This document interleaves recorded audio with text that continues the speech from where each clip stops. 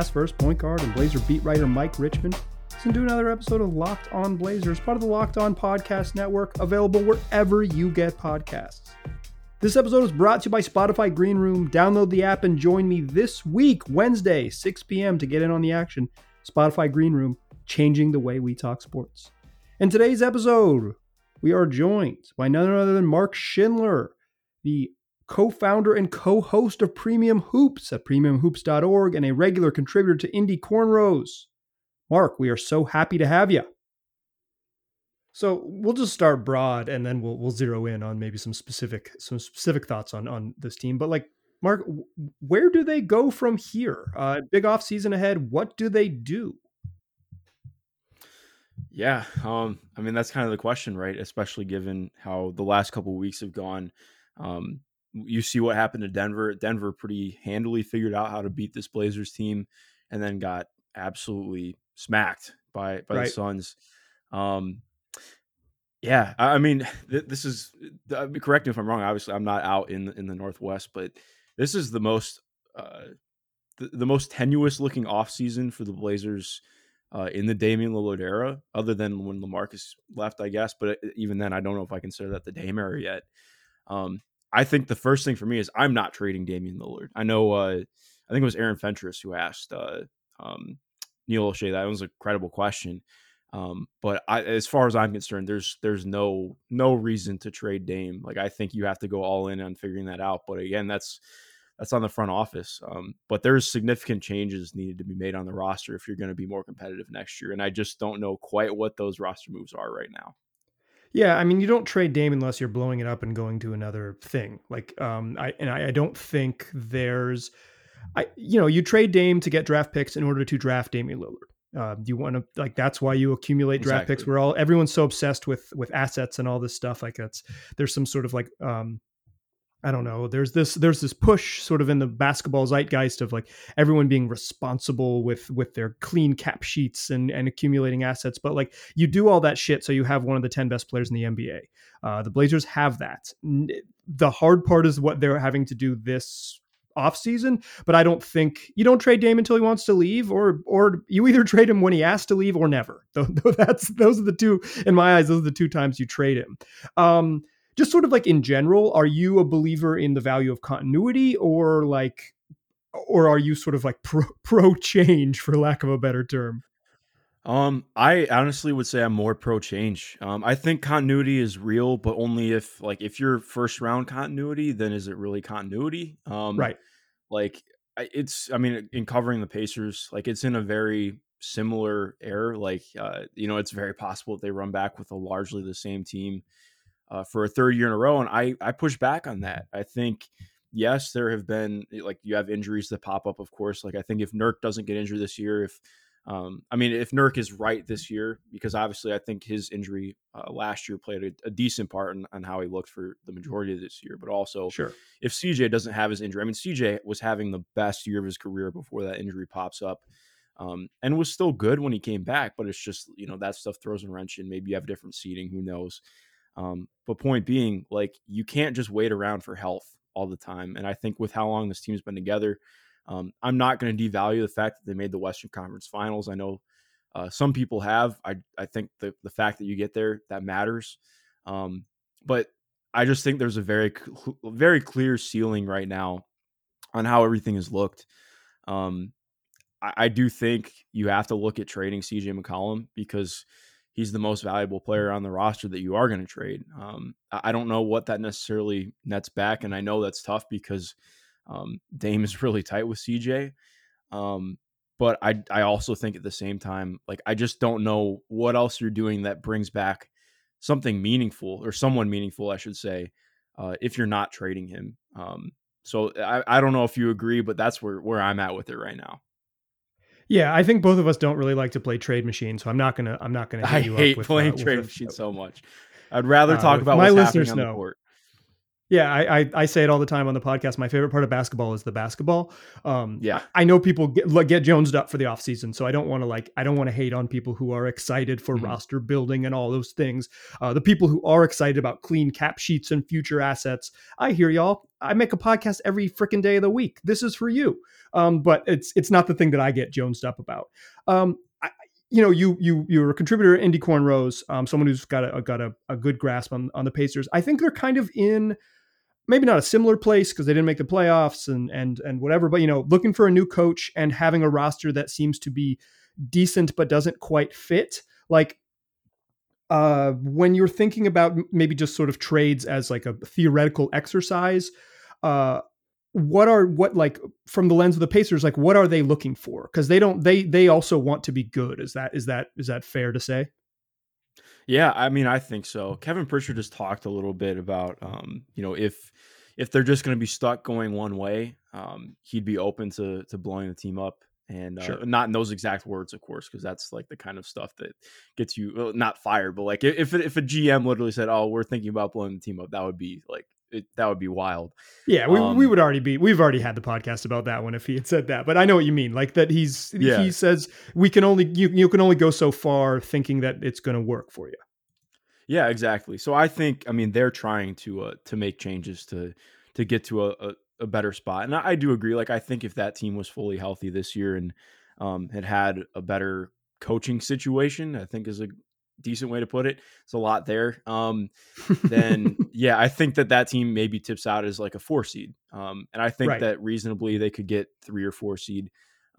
Which I don't think is anything to scoff at. If things break right, maybe you make a conference finals. Is how it's been with Portland, but it's different. Like you mentioned, they have Damian Lillard. It's having a top 10 player makes a world of difference. So I think I actually look at it. I mean, the draft lotteries tonight before we're recording. I mean, after we're recording, um, I'm really interested to see. Like, I mean, I think they have a 1.8% chance of getting a top 4 pick. So it's a pipe dream. I've been trying to tell my listeners and just fans in general, like, please do not get too hopeful. Like the lottery balls just do not fall this way. No, they're all sending you the But Dumb and Dumber meme, man. So you're yeah, saying yes, there's a exactly. chance.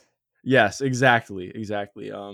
But I look at it like almost if they did have an opportunity at a top 4 pick, like if they did get a top 4 pick, I'd be very open to blowing the team up and just saying, okay, um, there's a ceiling. It's been hit to an extent. And there's a chance to build around somebody who is going to maybe take you to a higher level after where you've been stuck at. Because I think people often look at like with Portland is so different to me because like they had this one first round exit after a couple of prolonged playoff stints that I thought, it's again, it's not sexy because you're not making the finals, but I still think it matters to go far in the playoffs. Being good But is with the hard. Pacers, yeah, exactly. Like, It's hard well, to do. Like it's hard. That's a difficult to build a pretty good roster in the West is a really challenging thing. exactly. Like, I mean, the Pacers can't even do it in the East, so it's like how doing it out West is an entirely different thing. Right. But yeah, I think there's value in continuity if it's going to keep taking you to maybe a slightly better spot. But if the continuity is like actually keeping you in the same spot, like continuity is a finicky thing to me because I think continuity is about like I think of it like a pyramid almost, like you're trying to build upwards to the next spot. So like I value the continuity that the Blazers have had. Like if you look at the continuity that the Pacers have had, it's more like looking at somebody building a hedge fence. Like, okay, it's the same level all the way across. Like if you're looking at what the Blazers are trying to do, they're trying to get to like the last 2 or 3 rungs. So Right. that's how I'd answer that on continuity. Yeah, I think it's funny. Like, there's so much roster changeover in the league. Typically, that it's like when you see teams like, oh, this team stuck together. Look at the continuity. It's like, well, that team probably won a lot. Like the teams that win a lot, it kind of like feeds itself into continuity. Let's keep this really Mhm. good group together. You don't really see, and maybe the Denver Nuggets or something will buck this trend of a team that like truly, maybe the Hawks too, as for as young as that group is, and depending on what happens with John Collins, like a team that like truly comes from, okay, we were bad together, then we were pretty good together, then we were competitive together, and now we're championship level together. Like it's very rare to build that way. For the most part, teams are built haphazardly, and you say, "Oops, we skipped a step. Let's sign a big free agent," or "Oops, this draft pick really hit. We're going to take a big step forward." You don't usually you don't usually get to build with the rungs, like if you're building a championship. It's just not how it works in the league. So teams that do have continuity because they won, and then you sort of reverse engineer it and say this core stays together. Yeah. Yeah, pretty much, man. Like, I think that's what's so hard too, because you look at teams like, I don't love just being a small market apologist, but I mean, it's just realistic looking at both Portland and Indiana. Like, you have to, in some ways, it is coming through continuity or trying to Right. find some kind of market inefficiency to better your team. Because, all right, even if we win 55 games, LeBron's not signing here. Anthony Davis isn't signing here. Like, you don't have that in your back pocket. You don't have that to look forward to in the summer. And I don't think that means that you can't win a title. I don't love thinking like that, because I do think it's still viable to do it in other scenarios. Like, I look at almost when I look at the way that I think teams should build, if they're not, the five teams who are able of, pulling the LeBron or AD or whoever, like what Toronto did. I think that's the way I look at it. Just be as good as you can right now. Obviously, there are times where, okay, like this year, like what happened with them this year, part of it is weirdest season of all time, almost. I guess second after last year. But this one almost was weirder in some ways too. Yeah, definitely. Like, you have that opportunity to tear down a little bit, and they did. I mean, the Norman Powell move for them and getting Gary Trent instead, like I think it actually kind of works out for both teams in some ways, but depending on how the summer goes, I guess I should say for both teams. But for sure, like, there's something real in being like, okay, we went to the Eastern Conference Finals twice. And you finally get that opportunity to roll the dice and trade for a player like Kawhi. And yeah, he only stays there for 1 year, but I think that's what it's about for me. Like, I don't think that a guy's always going to leave after like that. I mean, and if the Raptors really lose, if the Raptors lose to the Warriors, if KD and Clay don't get hurt and the Raptors lose to the Warriors, it was still worth it. You made it to the mountaintop. Finals. Exactly. Yeah, that's the point. Like, that's the point, is you take the risk to take the next step, knowing that the other side is the desert, and the Raptors are in a really uncertain place right now, but they've still got a pretty good roster. They've got a good right now, a really good front office. We'll see what happens. Probably a pretty good coach. Like, I agree. Like, I'm with you. Like, you build it up the right way and gives you the opportunity to take the big risks. Yeah, definitely. So we haven't mentioned one name, and unfortunately we are contractually obligated to talk about a very tall person who grew up in Australia and later moved to the United States as a teenager to be celebrated, and then headed to Baton Rouge. We'll skip the timeline. We're talking about Ben Simmons. I want to ask you about him in the second segment, but first I want to tell my listeners about Spotify Green Room. Spotify Green Room is the first social audio platform made for sports fans, formerly known as Locker Room. You've joined me on there in the past. The app is free to download, and once you're in, you can talk with me and other fans and all types of basketball folks. It's live radio. That's what it is. That's not what it says here in the copy, but it's basically like a live version of this podcast. I have a ton of fun doing it. You can join in on the conversation if you're on there. Download the app. Follow me on there at Mike G. Rich. You'll get a notification when my rooms go live. I'm going to be hosting a room this week, the Locked On Blazers room, 6 p.m. Pacific time on Wednesdays. There's a chat feature in there where you can ask your questions. If you want to hop on, you can request to speak. We can have a back and forth. If there's so many times when I have shared an opinion that you hate on this very podcast, what a great time to come on and push back. Or something that you love, what a great time to just sort of interact. I've really enjoyed using Green Room. I think you will too. So like I said, download the app. Join me this week, Wednesday at 6 p.m. Spotify Green Room, changing the way we talk sports. All right. Still chatting here with Mark Schindler, co-host and co-creator of Premium Hoops, found at premiumhoops.org, and a regular contributor to Indy Cornrows, an SB Nation site covering the Indiana Pacers. We talked about sort of the value of continuity and balancing when to make a big move and when not to, but there's a big move on the horizon, and it's with a confounding player. And Mark, I want to start here. Is Ben Simmons still really good? Did something happen? Is he not good anymore? No, apparently, I mean, if you ask anybody else, Ben Simmons is maybe a sixth man. So no, Ben Simmons is fantastic, man. I understand some of the initial fan reaction. I personally, like, I can be really annoying at times with it, because I'm more just a neutral observer of the game. I'm not really a fan of anyone. Like, I love watching individual players and teams, but I just like don't really care enough about an individual team to be a fan. But with Ben Right. Simmons, like I think this was obviously a terrible showing from him offensively, but I also think you have to point out too, like okay, if the Sixers win Game 7, then what we're talking about today or immediately after the game is how Trey went 5 of 23. Ben Simmons was his primary defender, and he shot them out of the game, blah blah blah, all that.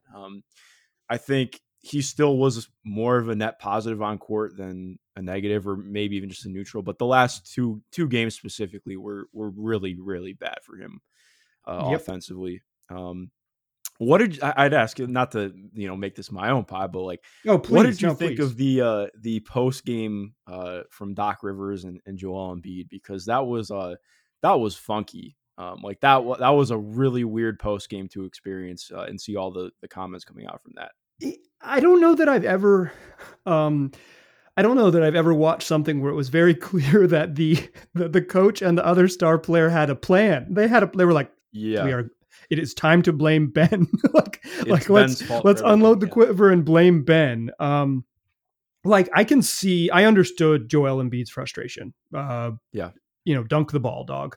But uh, you you know I Doc Rivers has been so protective of Ben Simmons this year, and he's always talked about what Ben Simmons can do as opposed to what he can't do, which is something that's usually lost in basketball analysis. We focus on anyone's hmm issues. Everyone's obsessed with Giannis's shooting threes or whatever, and instead forgets that he's like supercharged Shaq or something like that. And we're obsessed with Ben Simmons' offensive game, despite and miss the things that he does really well. And Doc Rivers spent most of this season reminding us of that at most of his media availabilities. And then after Game 7, he was just like, "Yeah, I don't know what to do. Like, I don't know if this dude can help us win," basically. And Embiid was pissed, and they were all ready to be mad at Ben. They were ready to point the finger. Everyone had the agenda ready and ready to point the finger.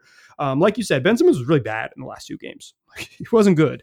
And his fit in a half court offense in playoff basketball is confounding and strange. But the idea that he's like not like his ceiling is like one of the 15 best players in the league, right? Like I don't think that hasn't for me that hasn't changed. yeah. No, definitely not. I mean, I think he wasn't all NBA for me this year, but he was obviously, I mean, first team all defense, second. I wouldn't have had him second in DPOY. I understand why people did. He was fantastic this year, even like offensively, like not as much in the playoffs as things toned down, but also it's just hard for him to be an offensive. Well, I wouldn't say it's hard for him to be an offensive plus, but in terms of like, um, playing alongside Joel, all right, if you're relegating Joel to be a jump shooter to try and make Ben a better offensive weapon, you're not going to do that because Joel Embiid is one of the best, not one of the best post scorer in the NBA, one of the best ever. And it Wow, just, you Nikola could Jokic feel the fans, clunkiness. That's Mark I Schindler on love Jokic. Twitter. Okay, No, just Nikola kidding. Jokic is probably the best post player in the NBA, but in terms of pure scoring, I mean, No, yeah, I'm trolling you. it is Joel. No, I know. But yeah, it's so tough, but also too, like he wouldn't shoot it in the last 2 games, and Yeah, that's what's so damning about it. But I also just think like, okay, the dude is 24 years old. Like people are acting like he's a finished product, and I'm not even worried about the shooting. It's just like I don't care if he shoots threes. I like in principle, I'd like yes, please just shoot. I don't care if you miss. Like just shoot it. Make the defense at least pretend that they have to guard you.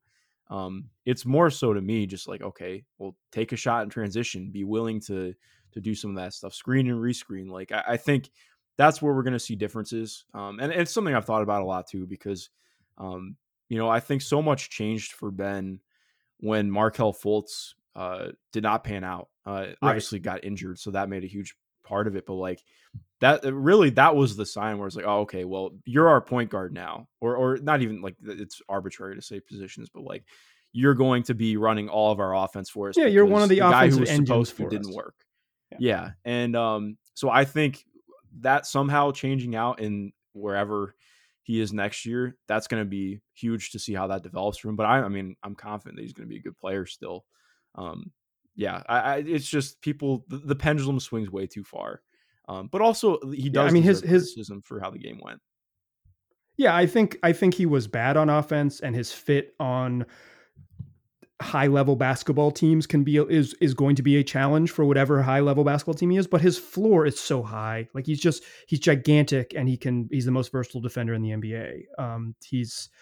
Uh, he seems a little stubborn is the thing that I would worry most about him. Is not um, it's not that he doesn't strike me as someone who's scared. He strikes me as someone who says, I play this way and they gave me a max contract. I'm the number one overall pick in the draft. I got a max contract. Like I'm good. I don't need to grow my game. They should grow around me.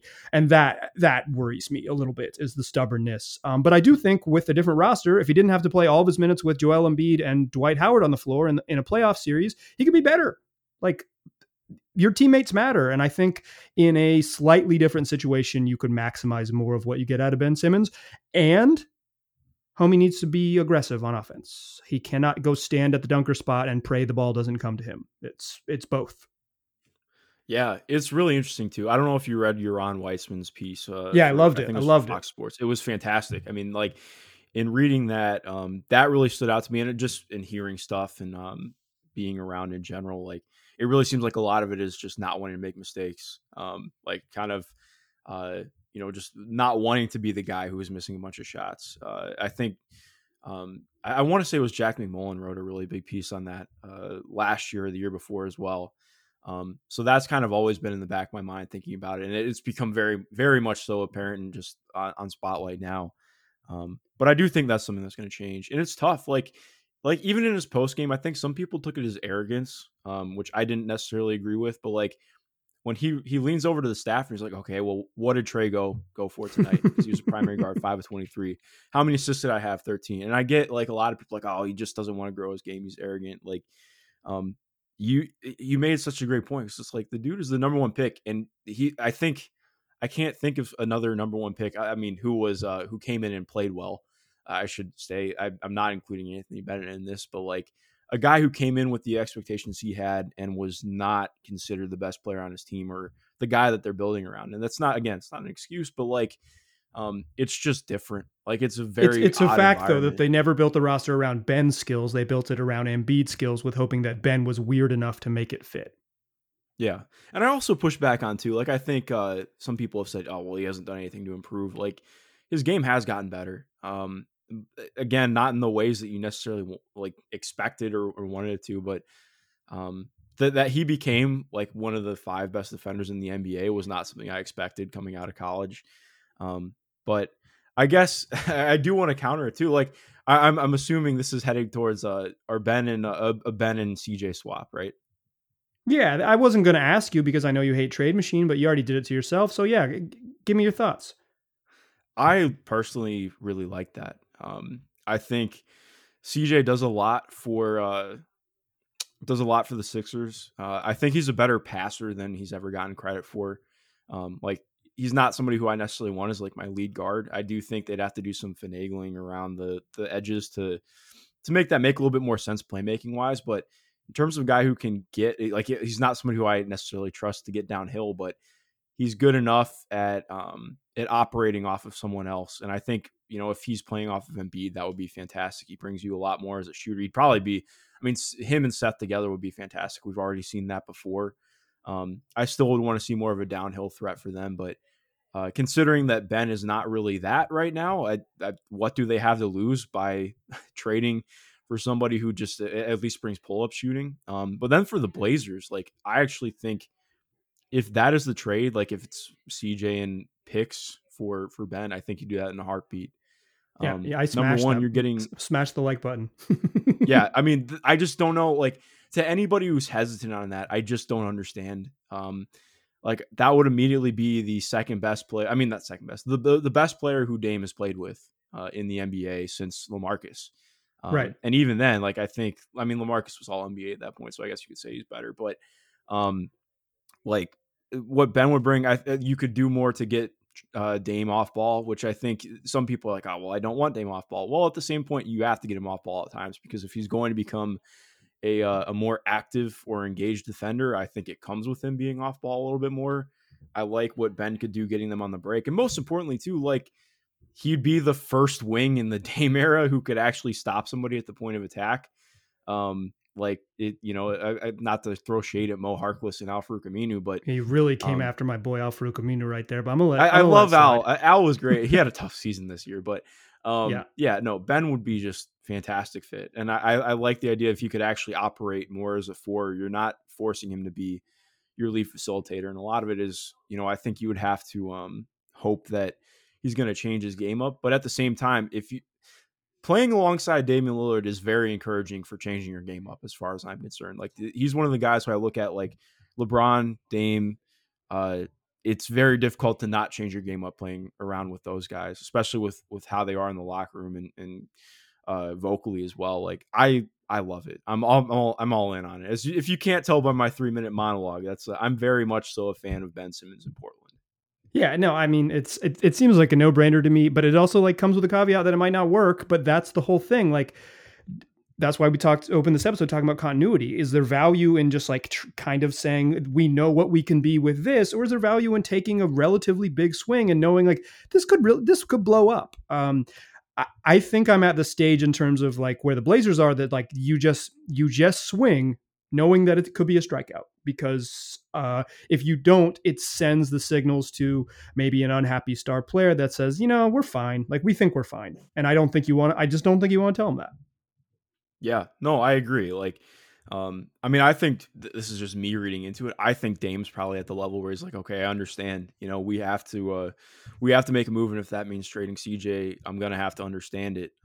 Because I mean, just again, it's just me from an outside perspective, but with how Dame has handled everything since the loss, like, I mean, this is the I don't want to say least optimistic or anything.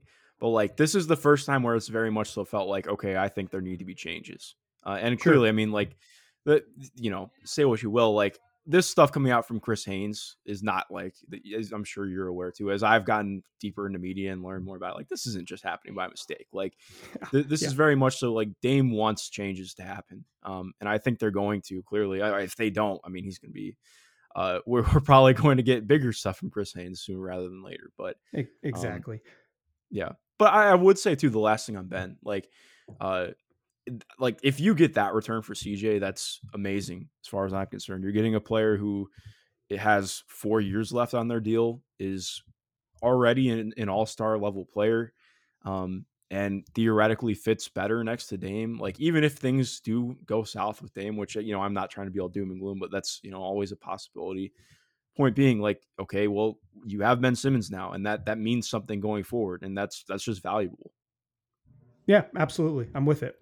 Let's come back in the third segment and just talk playoff big picture stuff before I let you get out of here, Mark. But first, I want to tell my listeners about Built Bar. It's the best tasting protein bar on the market. Y'all know about it. If you listen to this podcast, you've heard me tell you that Built Bar tastes great. I've been doing it for a long time. Nothing's changed. It still really is the best tasting protein bar I've ever had, and the best tasting protein bar you can find. Comes in 9 delicious flavors. My personal favorite's peanut butter brownie, but there's something for everybody like coconut and coconut almond, raspberry.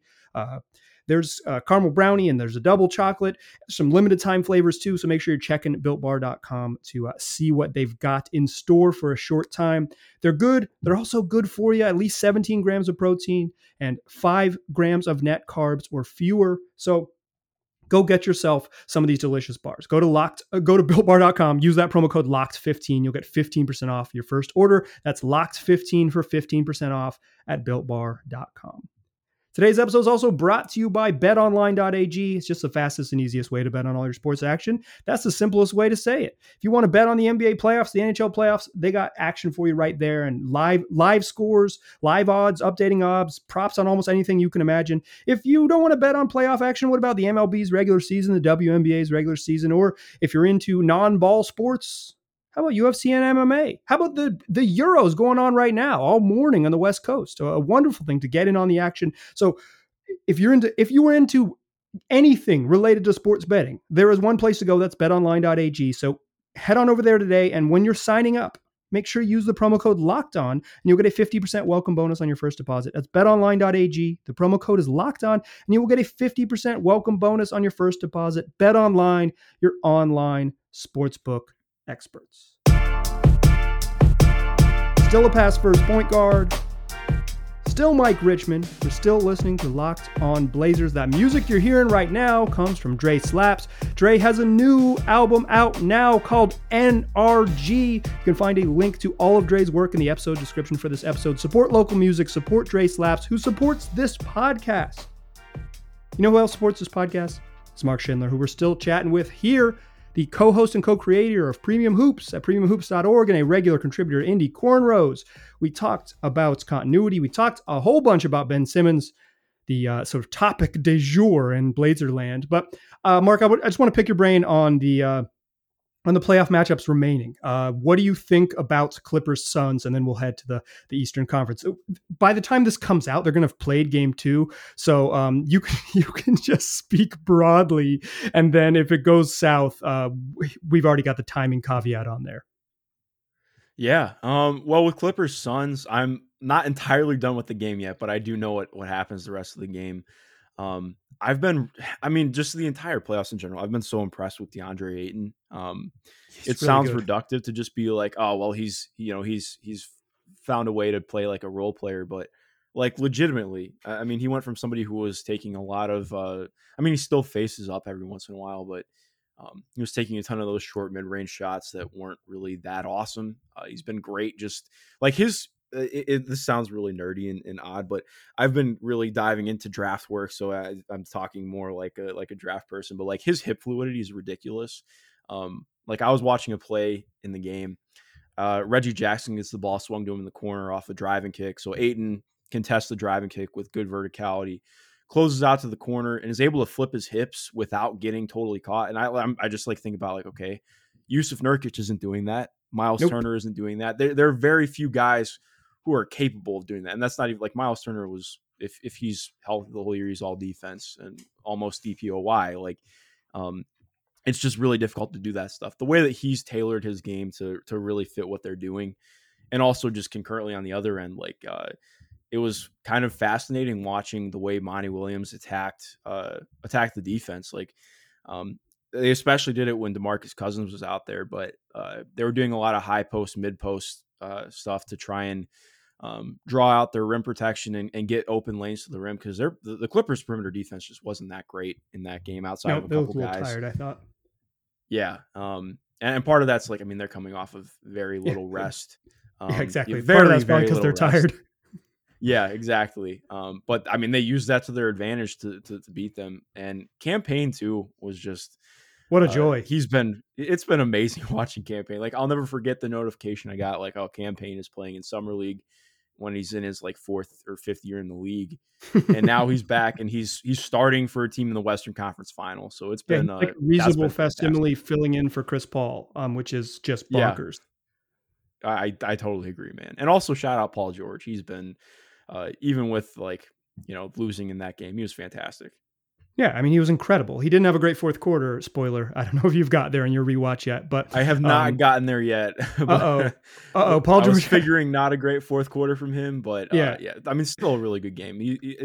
I fell in love with basketball because of Paul George and the 12-13, 13-14 Pacers. So I always have a little bit of a soft spot there, but yeah. How do you feel about the Clippers overall right now?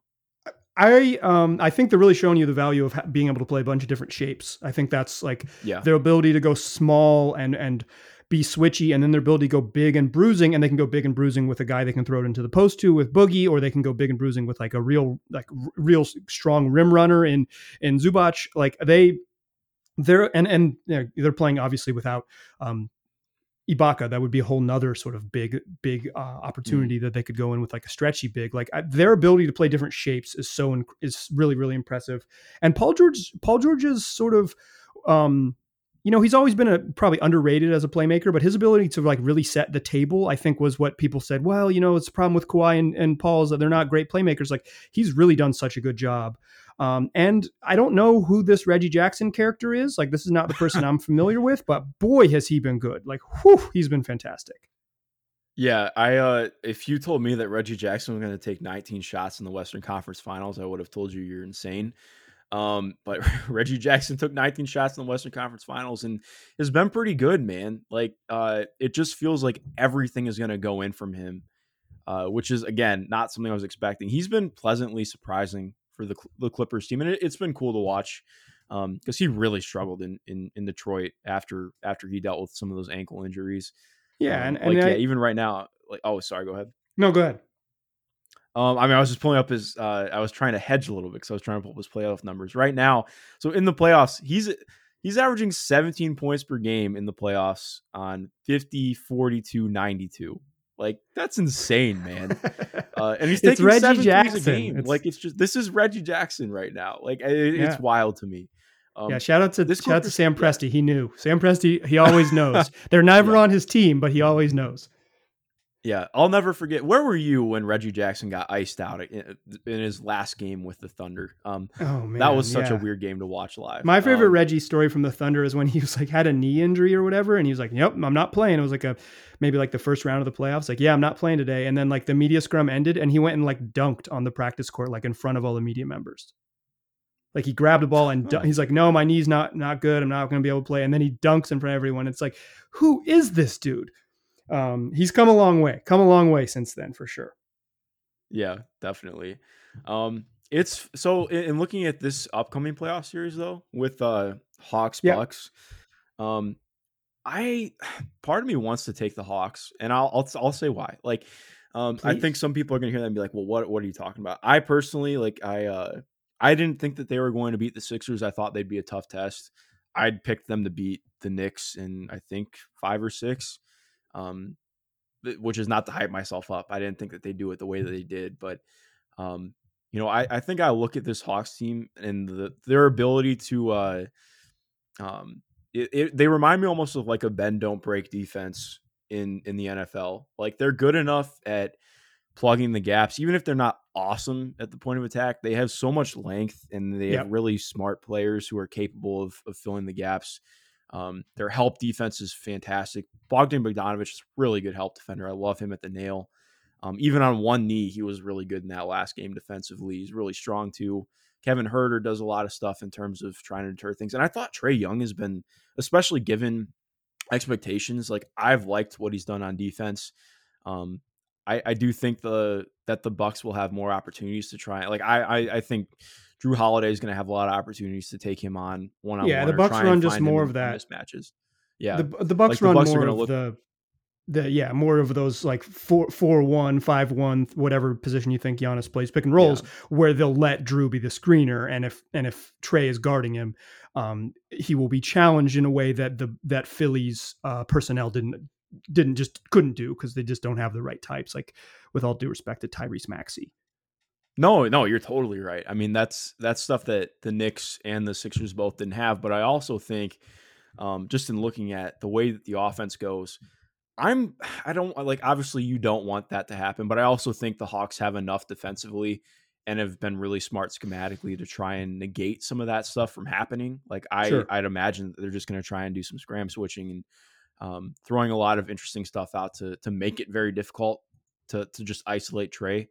But also, like, I just have a lot of confidence in the Hawks offense. Like, they have so many guys. Like, they've just showed the value to me of second side creation. Like, Yep. I look at the Bucks, and again, a lot of it's isolation. I hate how long it takes for them to get into their sets because this year they were so fast that, like, just they'd run a lot of quick hitter actions. It was great during the regular season, and now they're routinely starting their possession like 10 seconds into the shot clock, and I felt like that was really a negative for them against the Nets. I look at the Hawks team, even with like we mentioned, Trae Young went 5 of 23, but I thought he had a really good game in Game 7 and what he was able to do. Like he got everything he wanted. He was taking good shots; they just weren't falling. Um, like anytime he got downhill, okay, even if he has to pass the ball out, it's not over. Like Bogdan Bogdanovic, Kevin Herter, Danilo Gallinari, they're all capable and willing and good at keeping the play moving. And even if they aren't able to capitalize, they're getting a good look or a good pass out of it. And um, I don't feel the same way about the Bucks right now. And I just trust that the Hawks defense is going to be good enough. Like, I don't know how you feel about Giannis in this. Like, I mean, of course, Giannis is fantastic. He's It's going to, pretty good. Yeah. yeah, he's really good at basketball, believe it or not. But I just think like when you have as much help ability as the Hawks do, if you're able to really try and wall up everything on the inside, I think that they just have enough. I trust their offense a lot more than I trust the Bucks offense. And I don't know. I think that's how I look at it right now. I'm not definitive in going one way or the other. But I think not enough people are giving the Hawks credit going into the series. Yeah, I'm expecting at this point to see you swag surfing in the crowd in Atlanta by Game 3. So I'll keep my eye out. I'll eagle eye by Game 3 to see you fully dressed out in your Dominique Wilkins jersey, getting hyped for the Hawks with a little scrappy at all. Wearing my Josh Smith OG jersey from like 2005. There you go. I probably lean Bucks just because I think they're going to put Capella on Giannis, and I think that's a good idea. But I think like as those things break down behind, I worry a little bit about the one-on-one matchups. But like you said, like the one-on-one matchups are important because the Bucks are obsessed with attacking in isolation or attacking like a singular matchup to say, okay, let's hunt this for the first 17 seconds of the possession, and then we'll go to work. I think the Bucks defense will be the Sixers problem wasn't defense at all, but I think I like what the Bucks, how they can match up with this Hawks team. As good as Bogey was, I worry about the knee injury a bunch because I think he's really crucial what they do. I don't think we're going to see another red velvet game like that, even though I'm a big fan. As I told a friend when I was watching one of the earlier Sixers Hawks games, like it's like Kevin Huerter just has a bunch of stuff. Like he just has a bunch of stuff in his game. Like he can pass a little bit. He can obviously shoot off the dribble, and like if he sees a mismatch, the thing he does is shoot it. And that's, like you said, like I think what we're seeing in the playoffs over and over again is that the ability to create your own offense, create your own shot is the most valuable skill in the league right now. That's just like where we're at as a basketball, as a sport. And the Hawks have a bunch of different dudes who can do it. And that even doesn't even take into account the great pick and roll partners with John Collins and Clint Capella and my boy Okongwu, who's looked really good in the late stage of the playoffs. So I like the Hawks. I think they are not a fluke, but I think they're playing at a relatively significant talent deficit. So I'll lean Bucks. I'll lean Bucks and Suns. Like I'll call my shot. But I wouldn't be super surprised if Milwaukee and Atlanta goes deep. Yeah, no, I would agree with that. I would be so happy with it. How great is that we can say that there could be a Bucks Suns playoffs, right? And it would finals. be the favorites winning, happy, even man. Incredible. That's awesome. Like I love that. All right, let's get you out of here, Mark. I know you got things to do. Follow Mark on Twitter at MSchindlerNBA, as he reminds me, spelled just like the list. Follow premiumhoops.org. Check him out, his work on Indie Cornrows. Mark, it's always a pleasure. Thanks for joining me. I appreciate it, Mike. Dear listeners, tell your friends about this podcast. Tell them they can get it wherever they already listen to podcasts. Just search Locked On Blazers. We'll be there waiting for you. Appreciate you listening. Talk to you soon.